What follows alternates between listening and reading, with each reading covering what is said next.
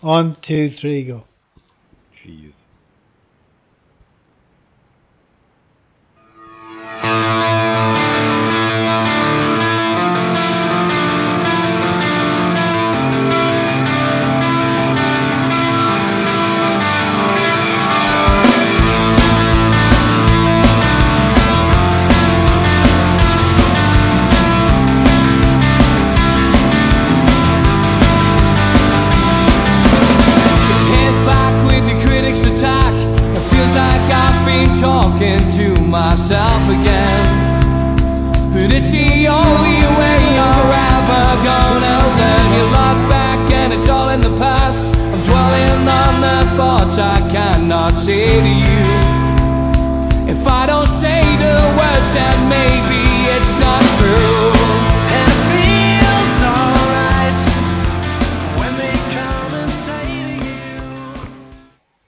Good evening, everybody. It's Andrew from Toon Talk Radio in association with Nova Radio as well in Newcastle. If you want to get in touch with the show or get on the show or listen to the show, it's www.toontalk.co.uk or call 0191 538 9781. And if you've got on any handheld device, just go to Google Play and then hit www.novaradio.co.uk and you can listen to us anywhere in the world. As with all the rumours on Newcastle United, what a tremendous week it's been for us.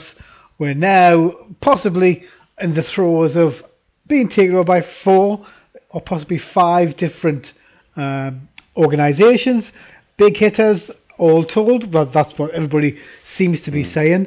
Newcastle United win a pretty drabby game on Saturday against Crystal Palace. So much to go through on that.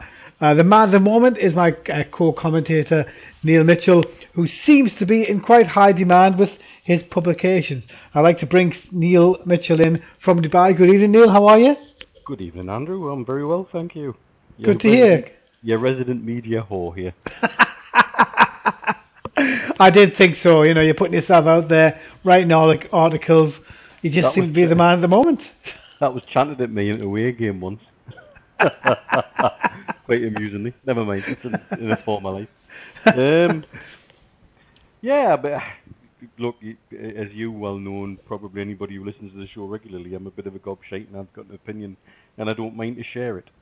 And I'm quite happy to run with it, particularly as a lot of the interest seems to be coming from this part of the world.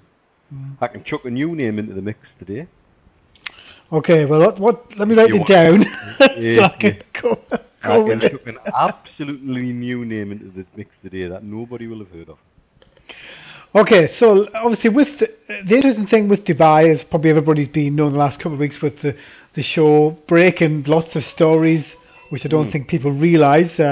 If I'm being honest, a lot of stories that the Chronicle have been running, and we've had them before they've had them.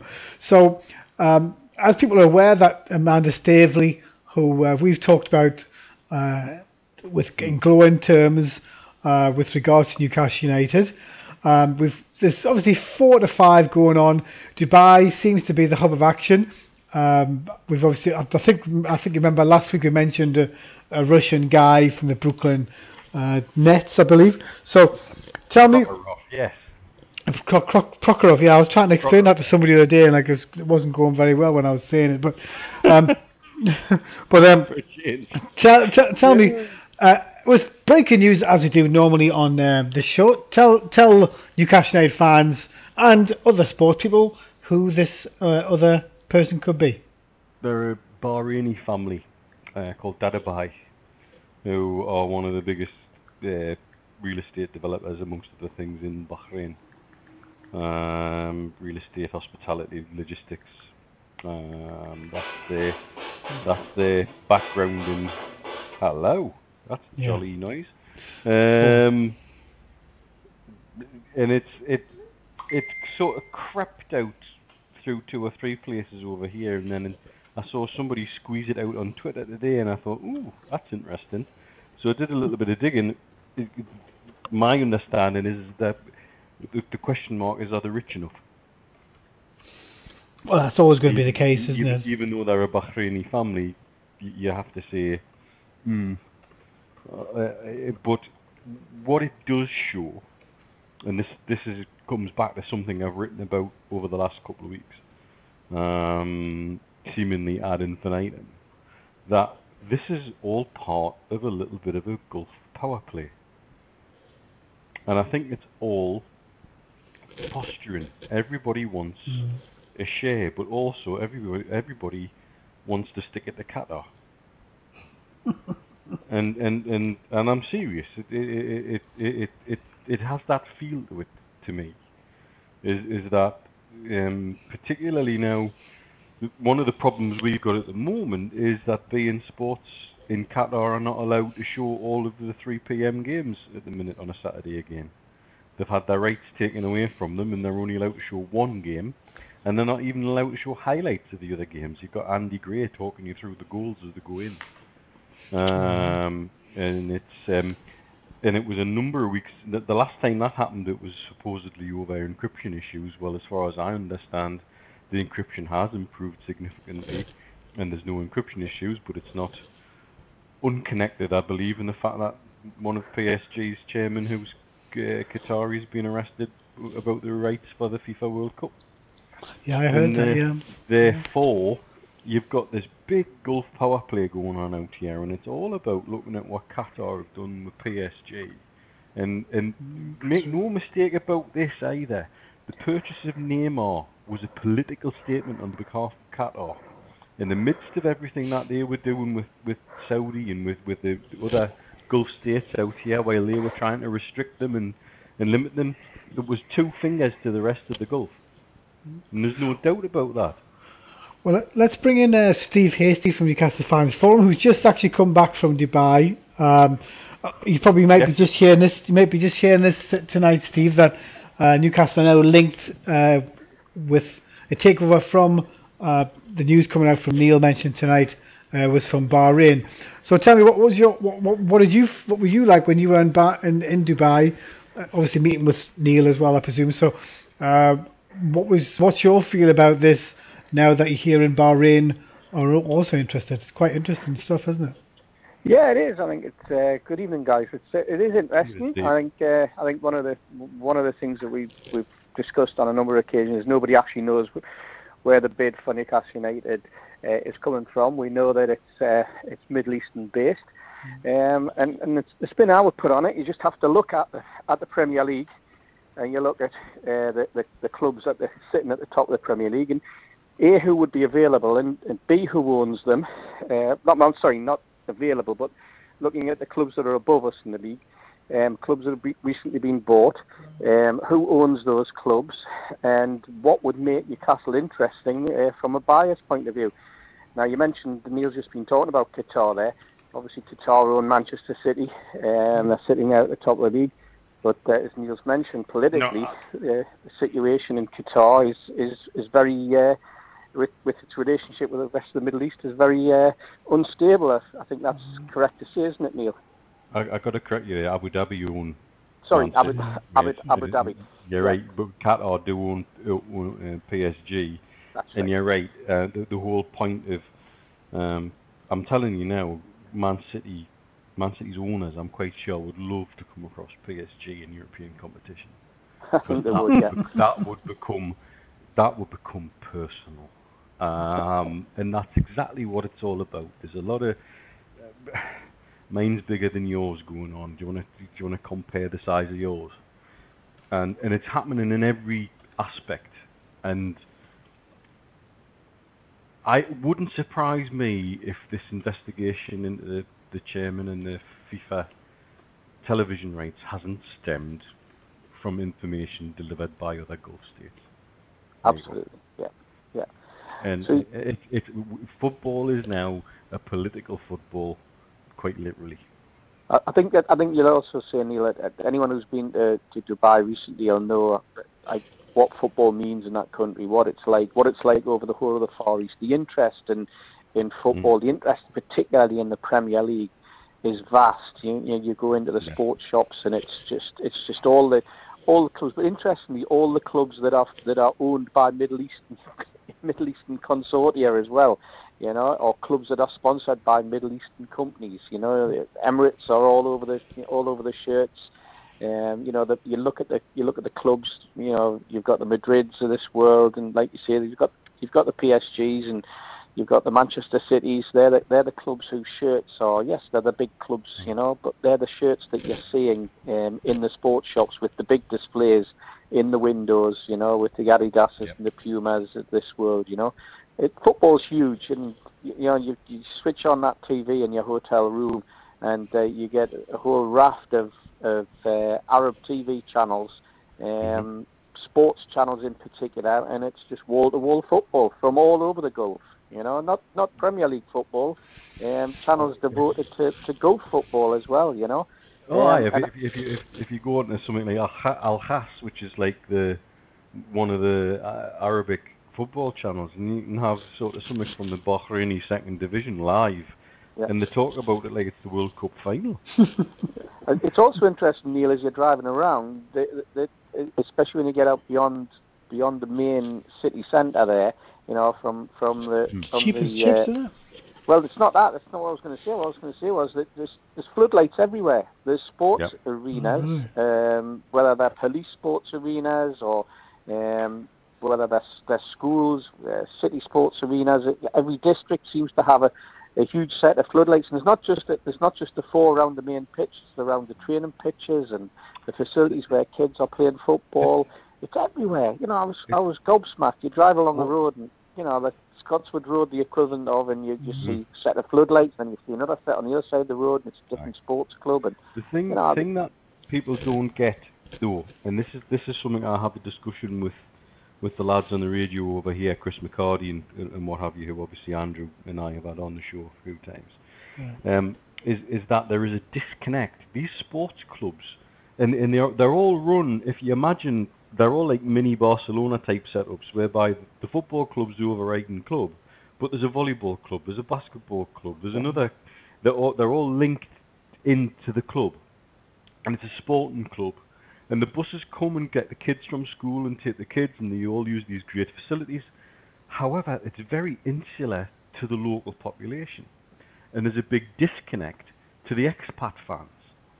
And that's, to me, is where they really let themselves down. Because they have this massive opportunity to connect with the expat population in a much wider way through sport. And if you talk to somebody like Chris Brown, who runs one of the biggest football academies here, down there, called It's Just Football. Chris's ex-crew, Alexandra, and he's got people like Derek White, ex-Middlesbrough, involved with it, and I think Dale Gordon does a few things for him and what have you. And you talk to Chris, and Chris sometimes can't get his kids a game against the local team's kids, even though they could probably whip their asses. And there's a total disconnect. And I think they're just scratching the surface of the potential of the depth of connection that football, but sport and the wider thing could make. Because you're quite right, Steve, everywhere you turn there's a stadium, and the facilities are fab. I could have taken you, when you were here, up out into the desert, up to Al Quain or up into Ras Al Khaimah where the family live, and take you to somewhere like Jazeera Al Hamra, which is out near, on the coast near Ras Al Khaimah on the way to Oman. And there's a magnificent little stadium on the way to the border post.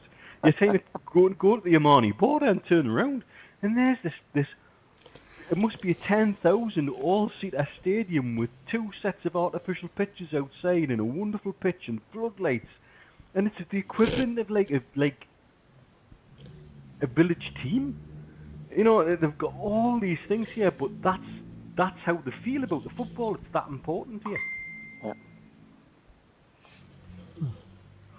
Yeah, it sounds like a great place to actually be there, and to hang out around there. It sounds like a really invigorating and a place where people go there and just want to play sports. Yeah, I think it is. I think it's one of those places where you're getting the weather, you're getting well treated. The hotel facilities are second to none. The infrastructure, the metro system that they have there now.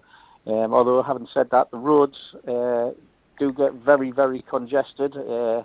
An hour and 20 minutes in a traffic jam, and you're watching the meter ticking over, and you're thinking this is going to cost us a fortune. And when you arrive, it's actually only been 11 quid, and you've only travelled 5 kilometres. But the petrol's only 10 pence a litre or something, equivalent of meal. Even though it's gone up, it's still cheaper than water. Yeah, aye, it's still cheaper than water. It's hilarious. No, I tell you something else as well. I mean, you're getting into the time when it's the right weather for it. I'll tell you who we've got over at the minute, and again, another connection to the show. We've had Peter Ramage on plenty, and Peter played it in India. We've got, I can't remember which, it's the last year's Indian Super League champions, and they're over here for 8 weeks to train. They're doing all their pre-season here in Dubai, because the weather's nicer here. It's in their part of India, it's monsoon season, so they'll be rained out. So they basically brought the entire team, stuck them in a hotel for 8 weeks down at Jebel Ali, and they're using the wonderful pitches. And our Josh used to play on this training area, and it's out at Jebel Ali at the golf resort, and there's sort of 6 artificial pitches, and again fabulous facilities, and they've got them all training. It's where Sunderland and QPR came a couple of seasons ago. There's also a big competition on, isn't there, Neil, in December, I believe. Yes, we've got the FIFA World Club Tournament, so Real Madrid are going to be over, and where you get all the champions, like champions of Europe, champions of Asia, champions of South America, etc., all play off in this very convoluted multi-playoff system. They're playing games out at Al Ain, which is one of the garden cities in Abu Dhabi, which Al Ain are sort of the one of the big football clubs here in the UAE, and they're also playing in Abu Dhabi at the National Stadium. So they'll be playing, I think it's about 6 games in total between the 2 grounds. Big tournament, big names. It's the tournament that Man United played in once and had to miss the FA Cup because of scheduling conflicts. Right. Yeah. It's that tournament, and so that's there's already a buzz, isn't there? There's already a buzz over there about it, and it's 2 months to go. The signs were up in the supermarkets and they did the draw. While you were over, they did the draw, and it was on 7 or 8 channels live. Again, you'd think they were drawing the actual World Cup, Well, let's talk. Obviously, it sounds like a great time to be had in this. Obviously.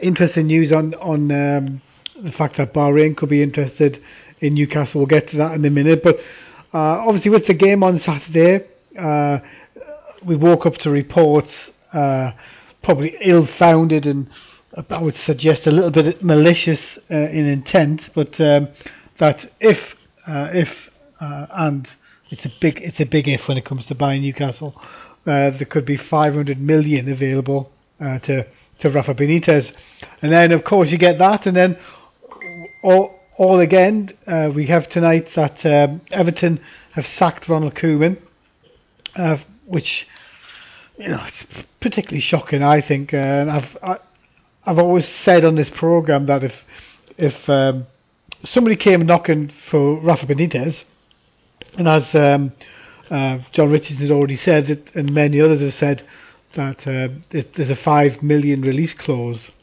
for Rafa Benitez. How many times would that's not going to happen? It's not. I know, but it is out there that it's out there that there's 500 million. And he's been linked on obviously. Yeah, so is Alan Pardew. Let's talk about that one then. Alan Pardew's been linked with it. Coleman's been sacked primarily because he won 2 games out of 8 or 9, and he spent over £150 million in the close season. They finished 7th last year, and he failed to buy a striker to replace a bloke that he sold 75 million quid. Now that's why he's been sacked, and the club's panicking, and it's as simple as that. And you know what? Koeman's attitude when he was sacked was shrug of the shoulders, walk away. Well, so what? That tells you an awful lot about Ronald Koeman, and Ronald Koeman is symptomatic of something that's going seriously wrong with Dutch football at the moment. Yes. The Dutch football's on its knees. The managers seem to be on their knees. That are dotted all around. The attitude I don't know whether it's an attitude that comes from Holland. We've seen it at tournaments year in, year out, whenever they've gone away. You can guarantee that they'll turn up, the national team will turn up with a tournament and they'll implode, not on the football pitch, but off the football pitch with ridiculous arguments over who gets the biggest plate or who gets the silveriest fork to eat off. You name it, there seems to be a falling out on it. And we're just getting Dutch managers all over the place being sacked. And their attitude is shrug the shoulders, move on, there'll be another meal ticket coming along another time. They haven't made the World Cup, they didn't make the European Championships, they're completely in the doldrums nationally, they're not pulling up any trees in the Champions League, their leagues are shocking, and there's always been a feeder league since the 80s for the rest of Europe. There's been always a myth about Ajax and the fantastic facilities and how they basically just spent their entire time being a feeder for other clubs and youngsters coming out, being snapped up by other clubs dotted around. So it's like sort of a conveyor belt of a meal ticket that keeps them going. They don't get the attendances, they don't get the TV coverage anymore, and what we've got in this country is we've got a Premier League which is bringing in more money than ever before. We've got clubs getting stronger, but what comes with that is owners getting twitchy because of everybody is under pressure. Who will it be next week? Well, it can't be any manager of Everton, so it's going to have to be the manager of another football club next week that's going to be felt under pressure. What, Stoke? Possibly. It's interesting, isn't it? So it rolls on. Andrew, I'll tell you something else as well. To link Rafa to Everton is as lazy and easy journalism as it is to say we are deluded, demanding, and all the other things that we're accused of. It's such a lazy, easy thing to say, and they'll trot it out because there you go, they will. I think you've already had responses when you brought it up on Twitter earlier today from Everton fans who wouldn't have him there, and there'll be a lot of them. It would be like putting Martin O'Neill at Newcastle United. Yeah. Actually, the one person that I'm going to suggest they'll go for is going to be Dyche, because I think because how long has he been at Burnley now? 4 or 5 years, and he never seems to get any credit. The way that he gets his teams to play, you can imagine him, doing well. Moyes was it? Yeah, I think Moyes being linked back as lazy. I think out of everything that's happened, I think. He's as a manager, I would suggest, I'm not going to say he's done, but he may have to wait a while before he gets back in there. But I put that suggestion to an Everton supporting colleague of mine, and he nearly stuck a dental probe up my nose. Yeah, that's the thing. It's not a question of when you think about Benitez, because the thing is, there's such an amount of excitement with Newcastle now, and it's quite interesting actually. The one person that I wouldn't say I listen to, but the fact that this takeover could happen, might happen, whatever. Garth Crooks says probably the first one I've heard say the words, well, look at he's got us to sixth, seventh in the league with some serious investment. You could look to Newcastle becoming title challengers, and he's the first one that said that. Job none of us said that. Because again, exactly. Would be branded deluded, mad, insane. Who do you think you are? Well, I'll pass you to my representative, Mr. Garth Crooks. Yeah, was it Garth Crooks who said in August that he felt as though Rafa's attitude was playing off on the players, and that he should go, and would probably get relegated because Rafa had taken the huff at not being able to get the signings that were coming in. And his attitude would rub off on the club and on the fans, and it would probably get relegated again. And then, less than 2 months later, he thinks we could be challenging for the league. The man, Garth Crooks, Charlie Nicholas said the other day that he could see Everton getting a result against Arsenal, and he said, load your money on that. And where do we end up? They got beat 5-2 at home. Paul Merson has had our result wrong every single week. As has Mark Lawrenson every single week. Those guys would have had us maybe sitting third or fourth bottom if we talk to the pundits who are getting paid astronomical amounts of money to sit in front of a TV camera and come up with their predictions, because that's all they are, predictions. You know. And plus we had Kieran Dyer on. I think it was last Monday or last. Kieran Dyer and Craig Bellamy coming up and rewriting history and rewriting again the ridiculously delusional aspect of being a Newcastle fan, that we put too much pressure on. Blah blah blah. Absolute rubbish. These are people who have let down Newcastle United. Steve, I have to bring in my main guest this evening, so just bear with me a moment. My main guest this evening is Matt Smith. The world's experience includes BT Sport, BBC, Talk Sport, and others. Good evening, Matt. How are you? I'm all right, Andrew. How are you? I'm not too bad, and it actually says the ITV smoothie. It's amazing what you see on Google, isn't it? Not my words, mate. Not my words. Still hoping to be rough around the edges. That's my motto in life. Hoping to be rough around the edges. The good thing about you, Matt, because obviously I watch you a lot of time on TV, you make it seem very, very easy. Now, I was going to say at the start of the program, I always get nervous on this show, which is surprising for me because I love to talk. But when you're on that show, and obviously you've got all these, characters from different sports on there. Sure. What's it like? Obviously you've got the audio cue. What's it like being in that situation and lights, camera, action? Well, it's something you get used to. I'm not sure it's the most natural situation in the world. I think it's something you learn. I don't think it's there's anything you can really prepare yourself for other than the experience of being in it, really. So I think you learn from experience. Those that are natural are those that cope with pressure, really. It's a bit like, I suppose, a duck on a pond, in the sense that the duck seems to move serenely across the pond, but obviously under the water there's a lot going on. So that's the analogy I might draw, and I'm probably not the first to use that, but it seems straightforward. And to be honest, at its core, aside from the technical aspects, in the end, you're talking about something you're really interested in, and your guests, hopefully, are really interested in. The people at home are really interested in it. So working in sport is no hardship, is it? Let's be honest. You're not digging holes. You're not down the mine. You're not out on the motorways, laying tarmac. I mean, let's keep it in perspective here.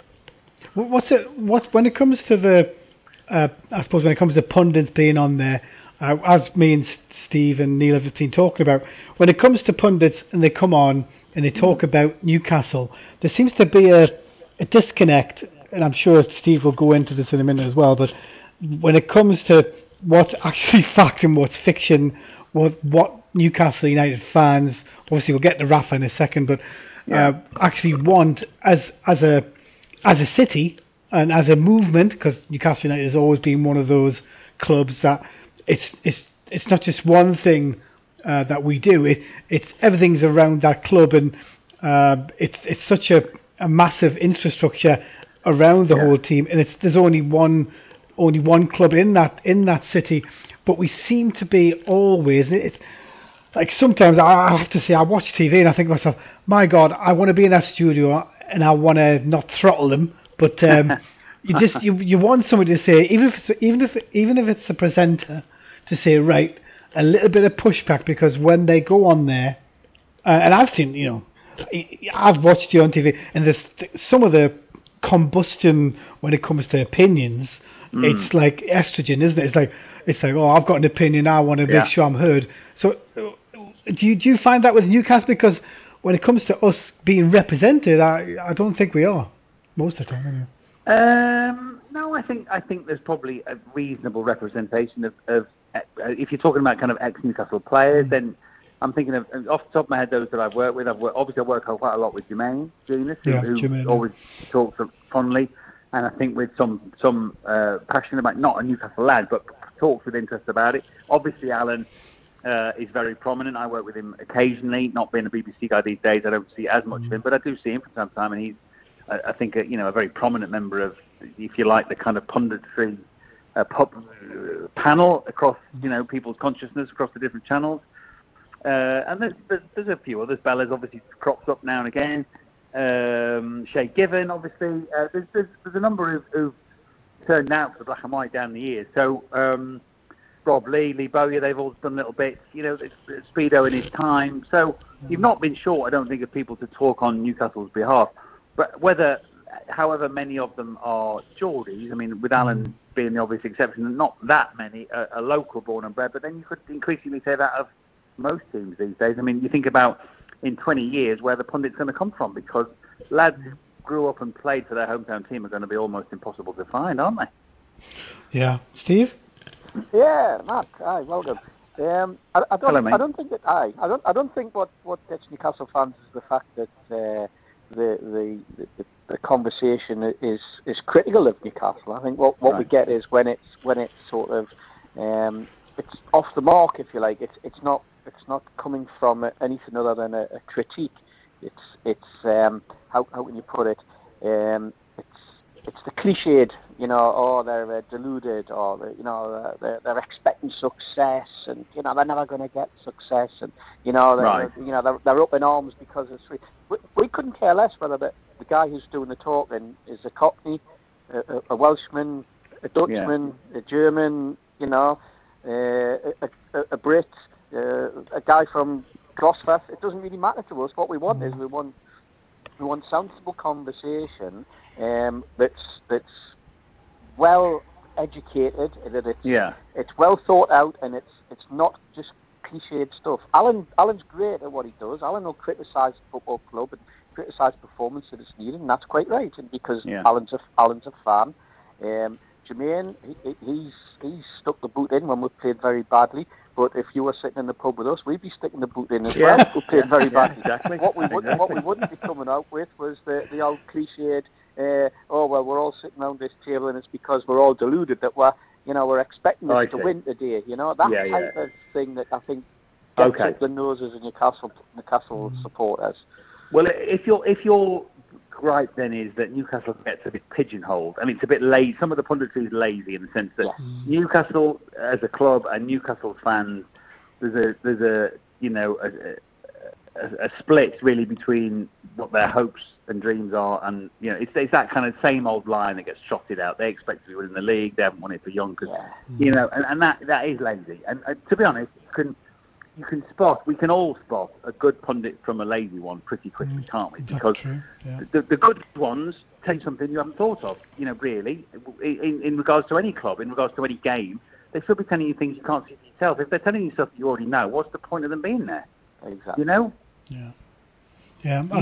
You know better than most what's going on at your club, and it is particular to the one city clubs. They are a goldfish bowl in a way that even massive clubs, for instance, the two Manchester clubs, the two Liverpool clubs, the London club, because they share their space with one other team or more, it changes the dynamic. Once there's only one team in a city, and it isn't often the case, obviously Leeds and Newcastle are two of the biggest clubs that have that luxury, if you like, then everything gets magnified, but it also gets pigeonholed all the time. They're just one thing, and nothing really changes unless the club gets sold or a big name manager comes in or leaves or whatever. Those are the times when people actually dig a little deeper. The rest of the time, it just seems to be the same old stuff that gets trotted out. And I agree with you.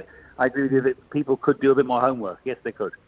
I think Neil, you got something to add, sorry? Yeah, I was just going to ask Matt. I'm going to take that further on. Hi, Matt. How are you doing, mate? Hello. All right. Good. You're saying but good pundits make you stop and think, oh, God, I haven't thought of that. Who in recent times have you worked with where you've sat and just gone, oh, my God, this is brilliant? Yeah. Because you must get moments where you want to die inside sometimes, but you must also get fabulous light bulb moments when you think, blinking heck, he's telling me stuff here I just didn't have a clue about. Yeah. Well, yes, I would pick a few out, to be honest, who in one way or another have been really illuminating. Now, I've worked with a good few down the years. I've been lucky enough to work with a good few down the years. The one immediately that comes to the forefront of my mind is Gordon Strachan, because although before I worked with him, thought, my God, he's going to be a pain in the arse, this guy. He was such hard work as a manager. When you call with him after a game, whether it was at Celtic or at Southampton or whatever, he was so spiky after a match. He was so full of, he was so emotional about what had just happened, you couldn't calm him down, and he took it out on you as the questioner. He couldn't wait to put you away. So I thought, oh my God, he's going to be hard work. But actually, he was great. And the great luxury that in my job is not necessarily what happens in the studio. It's watching a game before. So if you're doing a highlight show or something, or even when we're off air actually watching, and the commentators are doing their job, we're waiting to do our bits at half time or full time. It's the insight you get from them off air that is the most illuminating. When they tell you about what's happening in a match, why a team's doing well or badly, why a certain player is worth their weight in gold and another is basically for the outdoor. And obviously some of that can only be told off air, but it's very great insight you get from people who've spent a whole life in professional football. They do accumulate an incredible amount of knowledge. How much they can share is down to their willingness to impart it and their articulacy. Now, footballers aren't necessarily blessed with words. They're blessed with feet and a picture and perhaps courage and other gifts that we haven't got as fans, but they're not always blessed with the words and the education that allows them to express what they've learned. But the odd few are. The ones that go into management often are the bright ones, and Gordon's one of those. Roy Keane, obviously, just because must be great with Roy, though. He was so unafraid to say what he thought. You know what I mean? And that is still quite rare, because there is a bit of an unwritten law, even as you finish playing, that you don't cross certain lines. But Roy doesn't give a toss about that. He'll say whatever he wants. Obviously we've been breaking stories week after week with what's going on with Newcastle. Yeah. They're being picked up with the local paper here. Obviously we get no credit, but Neil's doing quite well. He's had a couple of articles out lately on Newcastle United when it comes to Dubai. Good journalism, boys. Good effort.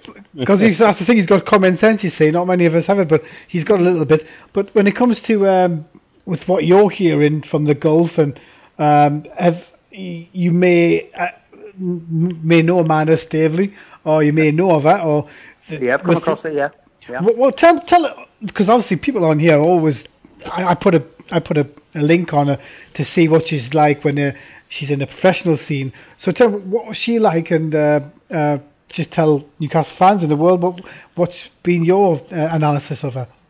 Well, in the brief times that I've come across her, very impressive, as you'd expect, really. Anyone that's working in those kind of circles must have great personal skills, great professional skills, and she does. She's a very impressive woman. What I think is interesting about this situation, as far as I understand it right now, is that Amanda Staveley in previous years has worked behind the scenes, by and large, as a broker, really, setting up deals for interested investors in football clubs.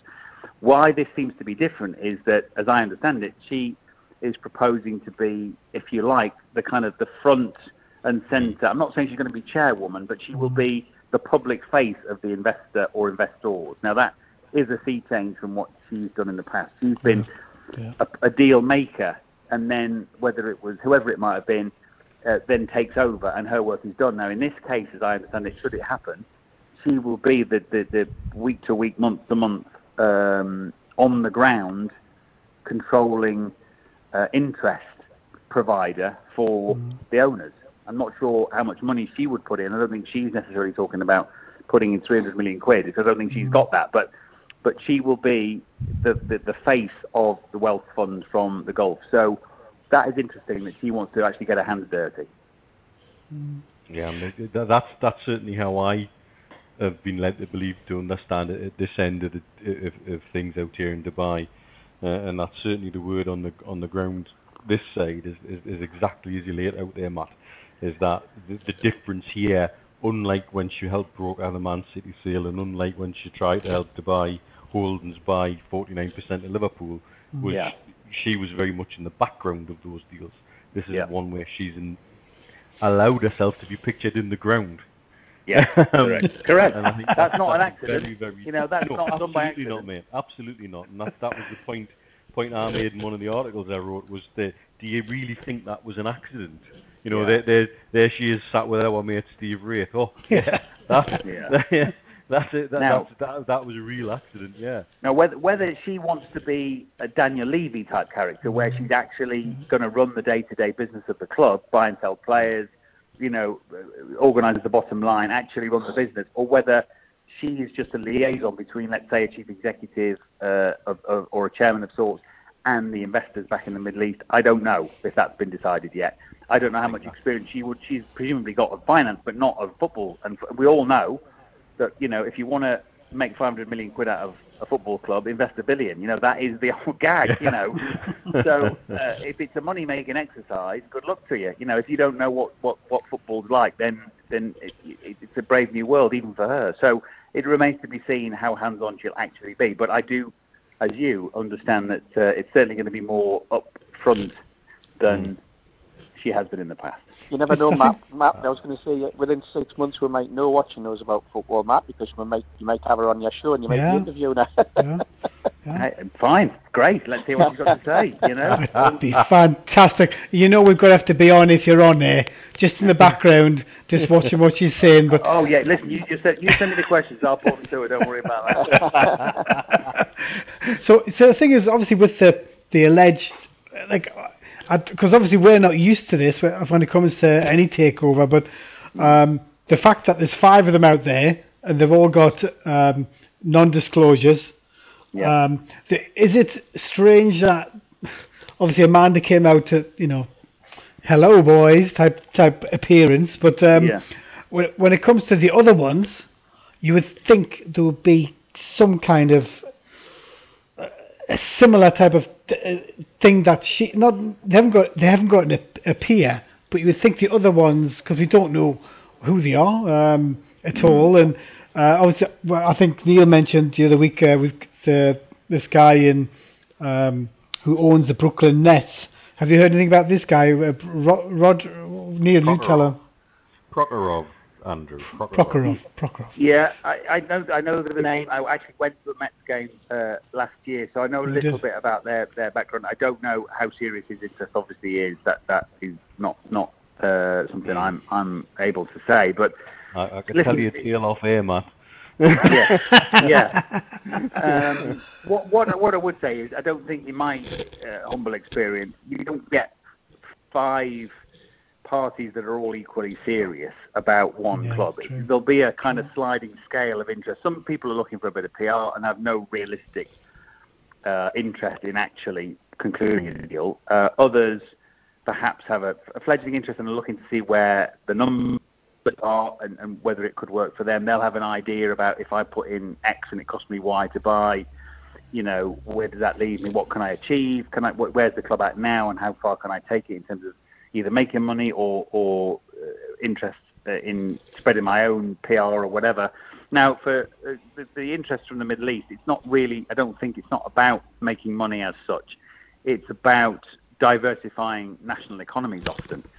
That's certainly been the case with Abu Dhabi and Qatar. What they're trying to do is safeguard the future of their nations, really, of their kingdoms, beyond the oil and gas that they've got for the next 100 years. That's really what they're trying to do. They're trying to use sport as a cultural diversification for their own people, essentially, in the long term. So they're using football as a means to an end. Now, whether the people at Amanda Staveley or others represent thinking similar thoughts, whether they're Dubai-based and so on, I would imagine it would be similar lines. That would be my guess. When it comes to, obviously, you in the studio, who is? I've seen Spiky Chris Sutton in your studio. Yeah. What? Because that to me comes across that they miss the football side of it, and when they watch it, it's like they're teeing off each other. Yeah. It's just because they miss the adrenaline that much. So when it comes to verbal opinions on Newcastle, Everton, Liverpool, could be any club, couldn't it? It must be. It must get you not excited, but it must really feed the beast, because people, instead of them going on to Twitter to look for the score, at least they get the interaction of seeing somebody in that studio, caring about whatever team they're watching, even if they don't necessarily used to play for them. But I must admit, Chris Sutton just seems to be one of them guys that likes to tee off. It must be an interesting conversation. Have you ever had to say, listen, at the interval you need to calm down? Because it looks like, I think it's okay you talking to the public, telling us what's going on, but having to manage that on top of things being told in your head, that must be quite an experience too. It can be. I mean, no, not normally. I wouldn't say I've had to particularly rein anybody back. In some ways, obviously, as the host, you kind of want fireworks, don't you? As long as it's not daft, you want people giving opinions and having a debate and so on. Listen, they're grown lads, and footballers, ex-footballers, current footballers, they're not all of a type. They're only like the rest of us. They're people. So there'll be a shy one, a show-off one, a clever one, a stupid one, a ginger one, a Vietnamese one. It's a smorgasbord of personality. So you're trying to make them all shine as best you can. That's your job. I'm not trying to blow smoke up their bums, but I'm trying to make them look good because that's what I'm there for. And you want them to work together. I think some of them a lot of them do miss the dressing room in terms of the banter, and they're trying to sometimes recreate that. Chris does it with a twinkle in his eye. I don't think it's fair to say. I don't think I'm telling any tales out of school to say that he knows what he's doing. He's not always speaking from the heart. He's looking to poke sticks at people, really push buttons. And someone like Savage is broadly similar. He gets more worked up than Chris. He isn't quite as calculated. He's perhaps a bit more off the cuff and a bit more heart on sleeve, Robbie. But he's equally keen to be noticed, shall we say. Whereas people like Jermaine and let me think, Steve McManaman, they don't feel the need to show off. They just want to impart their opinion and their understanding of the game, and they've got a lot to share. Yeah, when it comes to Jermaine, it's not a question of, because I'll try and get him on the show through yourself when you talk to him. But when it comes to Jermaine, sometimes when he speaks about Newcastle, and I've seen him sometimes have a bit of a spat with Alan Shearer, but sometimes when I this is just my personal point of view. I don't know what the guys think, but when you hear him talk, it's like he never lived here. Right. So when you're sitting there, and you're hearing what he says. Probably the one thing, and I'm going to be watching when you talk about it, but I think it's because they, how can I put it, in a separate universe, aren't they, when it comes to playing football? But I can't remember ever as a football fan, and I'm sure Neil and Steve will understand this bit, but we've never been the type of fans that demand anything. Right. So we've never. I've gone back to previous history when I was younger, and I thought to myself, well, did I expect Newcastle United to finish second, finish fifth, finish seventh? And to be honest with you, we're just happy at this present time to not get relegated, because that's been the state of the club for 10 years. Yeah. So obviously, when you see Jermaine, I think I just think I'll be surprised if he's ever met a Newcastle fan that said, "Listen, Jermaine, we should be winning the competition, winning every single competition we're in," because that's just it's not factually relative when it comes to any Newcastle United fan. Because as Neil always says about the cat's bit, say what the cat's bit is, Neil, to Matt. It's like shepherding cats. Like herding cats, like herding cats, Our support base is exactly like herding cats. I think most fans are, get them all doing the same thing. Yeah, I think what's good about Jermaine is that you could see over the last sort of season or two how he's grown into the role. Agreed. I think what we've seen, especially when he does his analysis, when he's at the board and he's showing you some of the moves, what's gone on and what's gone wrong, and this type of thing. I find that fascinating, and I was going to ask you, Matt, about the introduction of technology and that new technology that we've got. That Sky sort of started off when we had the Sunday night programme where they used the board and moved things around and used that interactive sort of activity. How's that changed your outlook on football in terms of the presentation? Because obviously you've now got the two pundits alongside you, and they're using those interactive facilities, and it's giving you the opportunity to step back. And obviously, I would think bit like myself, you're learning every game. You're learning an awful lot about the game from those guys, not just from them talking, but actually physically seeing it. Definitely. Has that helped? Yeah. It definitely helps. Apart from anything else, it gives me a breather. I can put my feet up for a couple of minutes, which is great.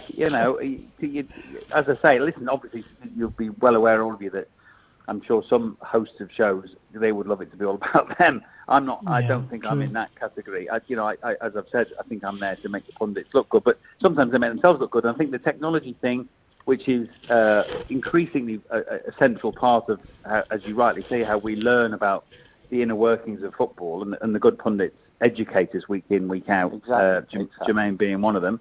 And we want to learn. We've now developed this appetite for learning, haven't we? Where perhaps 20 years ago we were happy there to sit there, watch the action, be told it was a brilliant goal, and that was kind of it, really. And where do you think they'll finish? Oh, I think they'll finish in the top 10. There was no kind of, the veil was never pulled back to say, well, why? Tell us what's actually happening with this team, and what the manager wants, and how he works, and why that midfield is better than that midfield, and why that defence is organised in that one, not who's doing what during the week, and who's switched off at what point to allow a goal to be scored.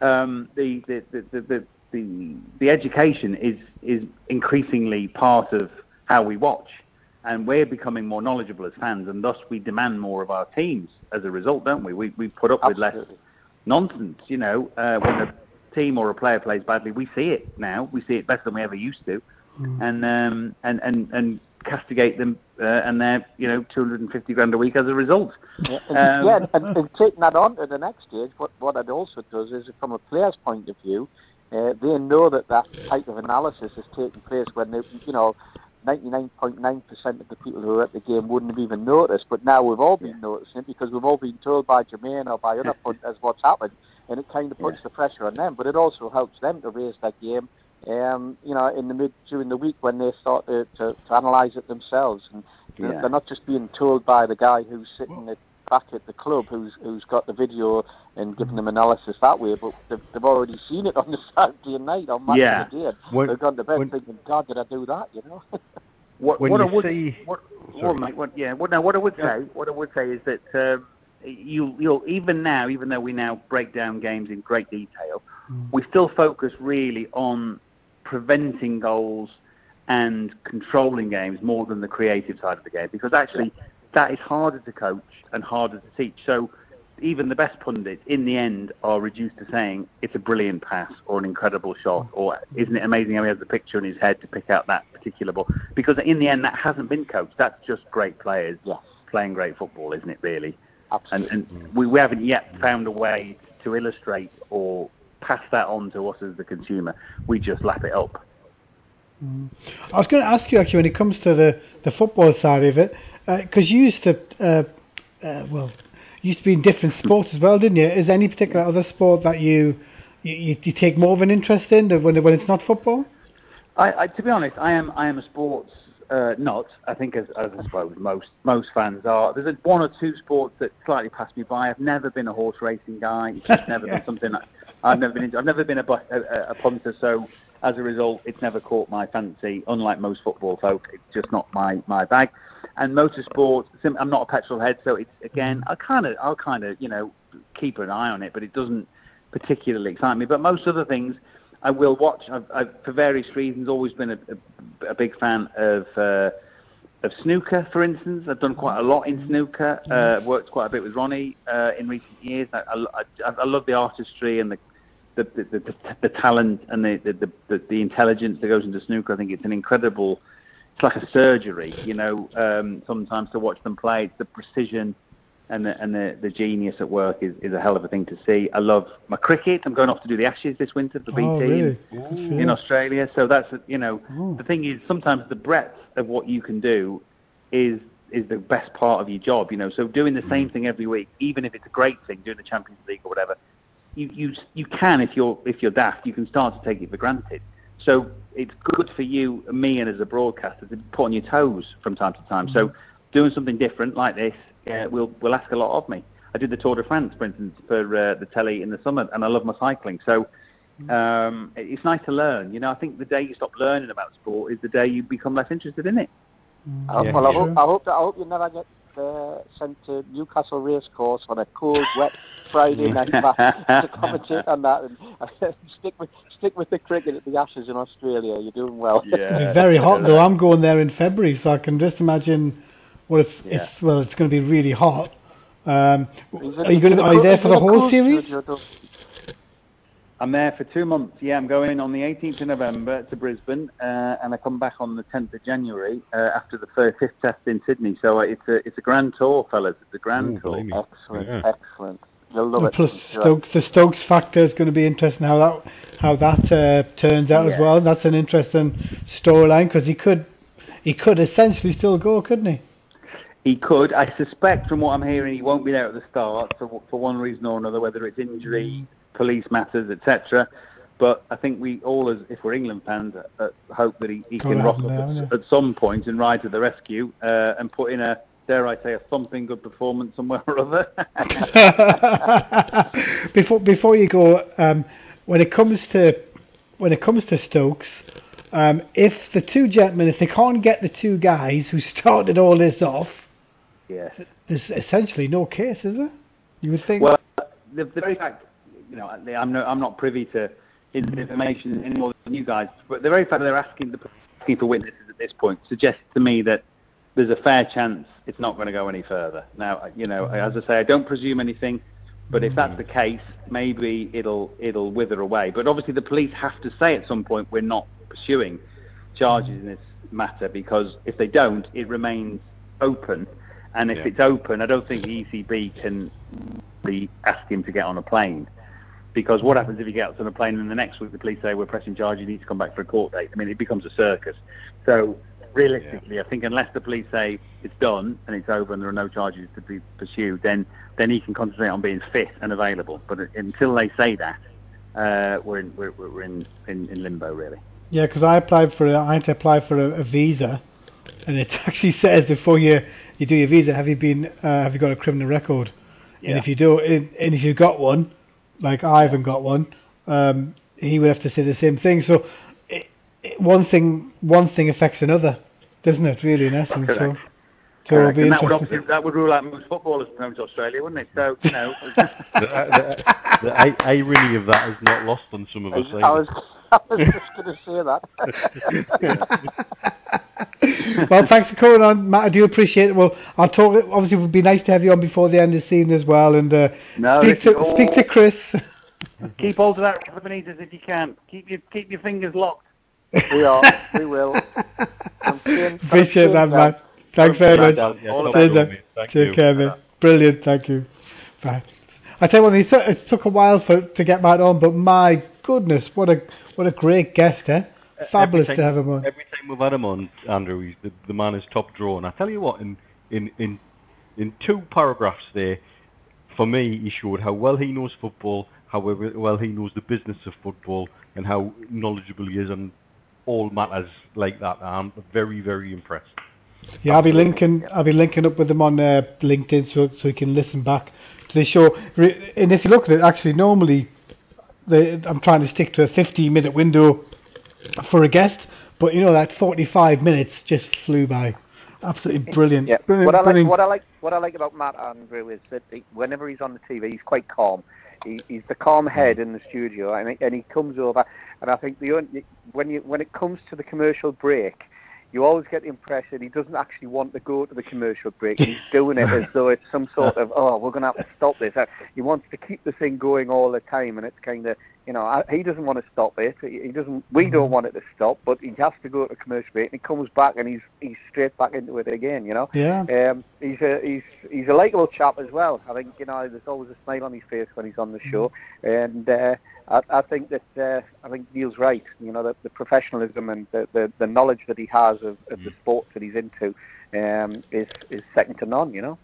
Yeah, obviously he was called the ITV Smoothie back in October 2004. So there's obviously a reason for that, because that's the good thing about him.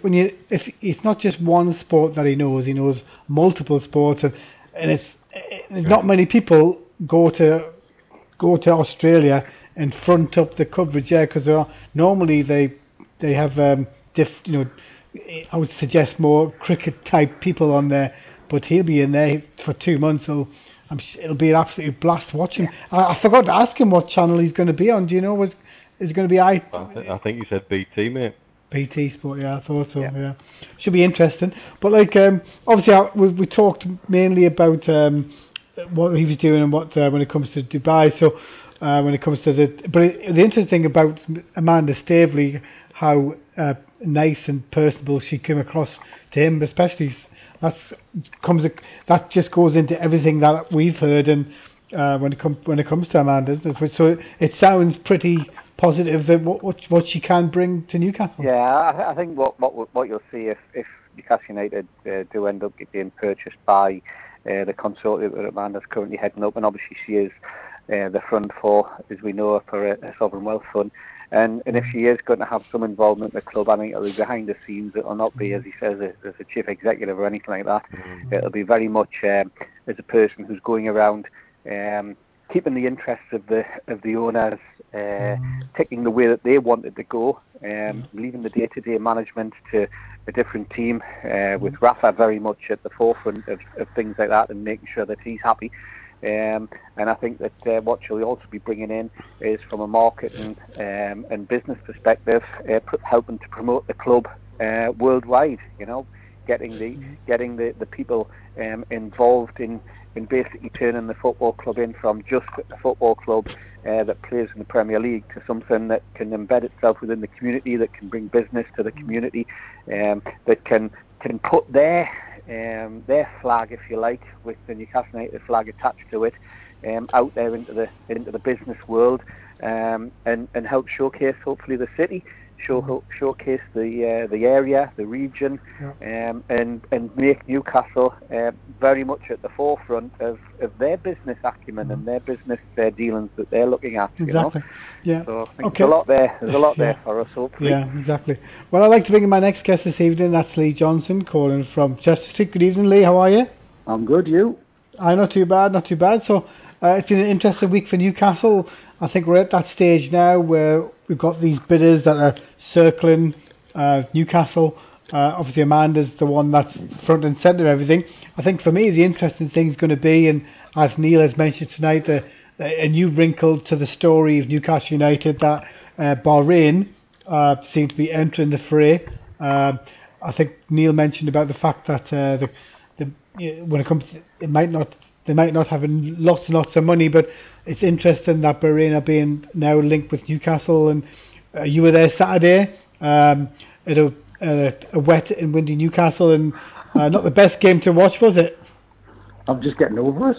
I had the mother of all hangovers yesterday. But it wasn't a very good game. But I think you've mentioned it a couple of times on Twitter, and we've all mentioned that the team stick with it. And that's right. That's the beauty of this. That's the beauty of this side. Beauty of this side, Andrew. Every single game we've played in this season, we've been in.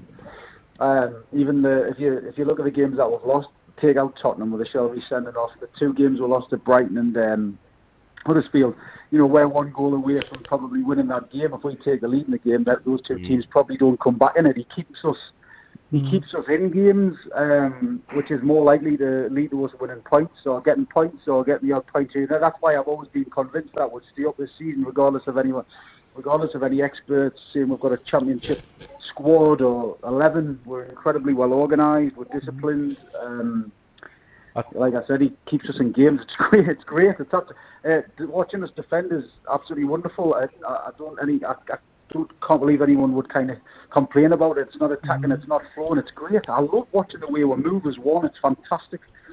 I think I can't remember a time when I've ever felt so comfortable with us not in possession. Yeah. It's a weird thing to say, but because of the stupid restrictions on the games out here at the minute, the only way me and a few of the lads had to follow the game was on somebody's phone watching the statistics flow on Bet365's live game app. Yeah. And one of them kept getting obsessed with the possession stat. Yeah. And we kept looking at him like, and? What they're doing with it? What they're doing with it? You know, and that's absolutely it. It's almost like we play this basketball game. It's almost like a half-court press in basketball.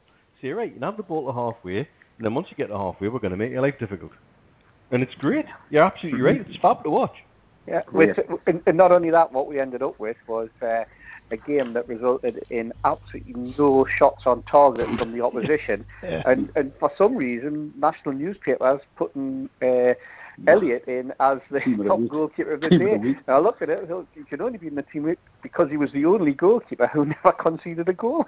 I think that when you see it, I don't know what you thought about the Lejeune. I'm still obviously I'm watching it. Are you seeing a better defence with Kieran, or would you take off Mangrillo and put in Kieran on the left hand side? That Lejeune is wonderfully talented, Andrew. He's quality. I know that one mistake at Southampton, but he was quality for the rest of the night. He was quality on Saturday as well. But it's nice to have. I wouldn't be playing Kieran Clark at full-back if I didn't have to, because Manquillo has been outstanding when he comes in. Just another example of Sunderland football fans not seeing a footballer, because he's been absolutely outstanding since he's come in, but he's playing under different circumstances, a different manager who obviously sees something in him. Having Kieran Clark, Jamal Lascelles and Lejeune available to us is wonderful. And one of the big thing that you're going to have, Andrew, is remember Rafa is pragmatic in his approach when it comes to games. He looks at statistics all week, and if somebody's dropping below levels, he's not dropping them. He's just playing who he thinks is up to speed for this game. Kieran Clark only never played at Southampton because he was away for 2 weeks with the national team, much like Marino and Benitez would have been planning for Southampton the minute that kind of the game, the Monday ticked around. So that's probably why. So it's good to have options. It's great to have options. Yeah, I think probably that's the main thing, isn't it? It's like it was nice to watch him playing that game. He just seems to have a lot of calmness about him, and he was booked for one. He was pulling back a player, but to me, you never really thought that. You know, watching Newcastle is never easy at the best of times, but I did expect it to be a bit more open. But when you watch the game, I don't know what you thought, Neil. When it was, to me, it was like hoofing it. It's like it was like we had the ball, we go back to them. It was like that all day. Then Marino comes on, which I found interesting that he kept the same team. But it was really good that we had the options off the bench to bring on, and they made a difference for sure. Andrew, we had this bit last season about combinations, and you'd see him play Mitrovic and Perez and Gale and Diarmi up front as in pairs and rotate pairs. He's now got more options, and I think this comes to the Lejeune Clark thing and the Hayden Shelvey Marino thing. I think you'll find he'll pick and choose games where he thinks players will do a job in a specific way for a specific opposition in a specific manner, or can hurt an opposition in a specific way in a specific manner. And as proved, he was preparing for a Palace team who would come to fight and have a goal. And then, as we wore them down, as they tired out, he then has the luxury to bring somebody like Mourinho on, who then, not only did he get the goal, there's 2 or 3 times when I've seen the game back, he come damn close to unlocking the door on one occasion before and one occasion after. And it's a luxury to do that now. We now have the ability to do it. But I think you'll find Rafa will simply pick his team for a moment, for a reason. And we still seem to be, as a fan base, getting used to that. I still see Twitter debates about, oh God, he's picked this one and he's picked that one and who's in here. Well, do you know what? Why don't we trust the guy that's won the Champions League? And let him get on with Thanks, Steve. job. I know you've got to go now. Thanks for Steve Hasty. We'll catch you next week. Yep. Take care, guys. Cheers, mate. Thanks, take mate. care. Good to catch up with you, mate. Andrew, take care. Bye. Cheers, mate. Take care. Bye-bye. Yeah, that's the thing, isn't it? There have been a few negative... Do have to wind our bloody necks in and just let him get on with it and trust him. We had this a bit with the goalkeepers last season. We had this a bit with he played Lascelles a few times towards the end of last season. Then it only came out at the end of the season. He played most of those games with a bloody double hernia. Yeah. He was clearly wrecked last season, by the way. Yeah. I'm telling you now that he was clearly wrecked last season. There was a moment in that game Saturday when he absolutely rinsed Zaha for pace. And I turned to my mate and I just said, he was clearly wrecked last season. He breezed past Zaha, and Zaha can shift. He just breezed past him. He's built like a heavyweight boxer, man, and he can run like Usain Bolt. And I have to say, what a humble man. What a lovely response to his Player of the Month award. Did you see him? That's a leader. That's a captain. Did you see his interview about the flag? Yes. When he just went, oh God, that's mega. He said, I couldn't believe it. I had a double take, and he just said, that's massive. It's massive. I didn't. He's 23-year-old. He's clearly got a good upbringing. His mum's on Twitter and things like that. You can tell he comes. I've seen him a couple of times at the match. Yeah, all of his mum on Twitter. I've seen his mum and his dad and his couple of his little brothers at the away matches, and they just look well grounded. And he is very well grounded. It's wonderful to have a captain like him, and I think he's systematic with everything that you see, and which is coming down through the manager in terms of looks like he tries to get them all together to go out and do things together, not leaving anyone out. And you can see it. It's there on the pitch. They leave no one behind. It's fantastic. None of these Sissoko type characters. It's wonderful to see. I love it. Yeah, it's great. It is great to watch. It's like one of those when you know the team's playing together, and even the winner was a typical Newcastle, wasn't it? Like that their player heads it onto Marino, and after such a turgid game, watch it back and forward. The relief of just winning the game to think, right, okay, we're going to be going away against Burnley next Monday night, and that should be an interesting game as well. And the team, that's why when you hear these stories coming out that he's going to get 500 million, whoever takes over, it's like no way, shape or form. The problem we're in now at the moment, every time I see this, and you guys are probably aware that we're being linked with the Danny Ings of this world, which will be a loan. So I can never understand why the press come out and say it's going to be 500 million pounds, but we're being linked with players on loan. But we're being linked with these guys for a long time, and I think Danny Ings will be a pretty interesting. I wouldn't really trust any paper unless it's coming out the likes of George Cookins' mouth, to be fair. Lee, I think there's about 3 journalists we can genuinely trust that. Him, Craig Hope. Craig Hope? Aye. I can hardly hear anybody now, but I think we have a problem with the line now, actually. Can you hear us now? Can you hear us? Andrew, hello, can you hear me?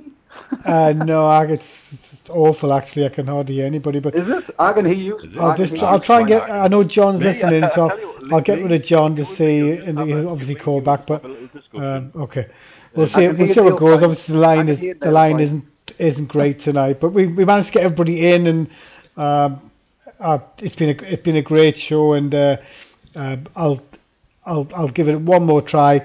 But I think with the game coming up, the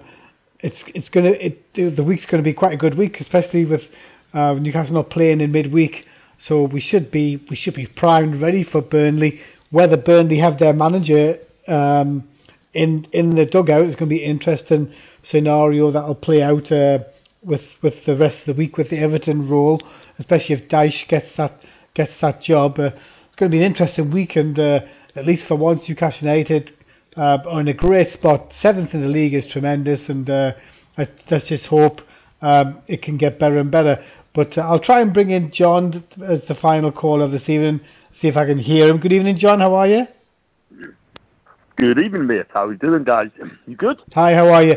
We're having a bit of difficulty with the line tonight, but just recently clipped up on me a little bit. But tell me, John, if you don't get cut off with regards to the line. But sorry. Yeah, it sounds okay. Good now. I can hear everybody. Good. Good. Yeah. Thank God for that. Headphones in, Andrew. No, they're plugged in well and truly. But like, he's getting old, man. It's just he can't hear properly. No, it's definitely going. It might go off in a minute. Who knows? Ooh. But tell me, John. He's got that smell about him, hasn't he? Yeah, it's gone off again. Oh dear. So tell me, John, what was your feeling on Saturday? And obviously the breaking news tonight that Bahrain are interested in Newcastle United. What's your thoughts on the game first of all? Right, so I'm obviously good because I came up from Turkey, but I saw the highlights sort of thing. I mean, it's just going to... I was before it was going to end 0-0 at the end of the day. But, yeah, it's breaking up the line, unfortunately. I can't hear what you're saying, John, but you said you were... a little bit. But you said you watched it, you were in Turkey, yeah, because I saw you seem to enjoying yourself. It's always nice when Newcastle win and you can enjoy your holiday at the same time, right? Absolutely. I mean, it just gives that little buzz, doesn't it? At the end of the day, you can enjoy yourself. You can win game. You could just it's just fantastic. I mean, any Newcastle win, I mean, it's really, really good. But on Saturday we needed the 3 points, and we're having a fantastic season, aren't we? Sort of thing. I mean, I don't expect us to be in the top 6 or top 7 at this moment in time, but we just can't keep going and believe in ourselves. And unfortunately, I've got a problem with the line, John. I can hardly hear anybody at the minute. It seems to go on and off. So, thanks everybody for coming in tonight. I'll try and speak to Neil after the show, but unfortunately, Brock. I can hear you. Andrew, I can hear you. Okay, yeah. It's just that I can hardly. It seems to be breaking up, but the line sounds like it's probably from. It sounds like it's Sunderland. Second bottom of the championship. It is. There's always a problem with this line. I don't know what. But like even then, I can't even hear John. I can hear you speaking, but then John speaks. It seems to be a dodgy line. So we'll leave it for now, and we'll catch everybody again next week, and hopefully the line will be better. But thanks so much, everybody, for coming on to Toon Talk. Thanks very much. Really, cheers, thank you. Cheers, bye bye.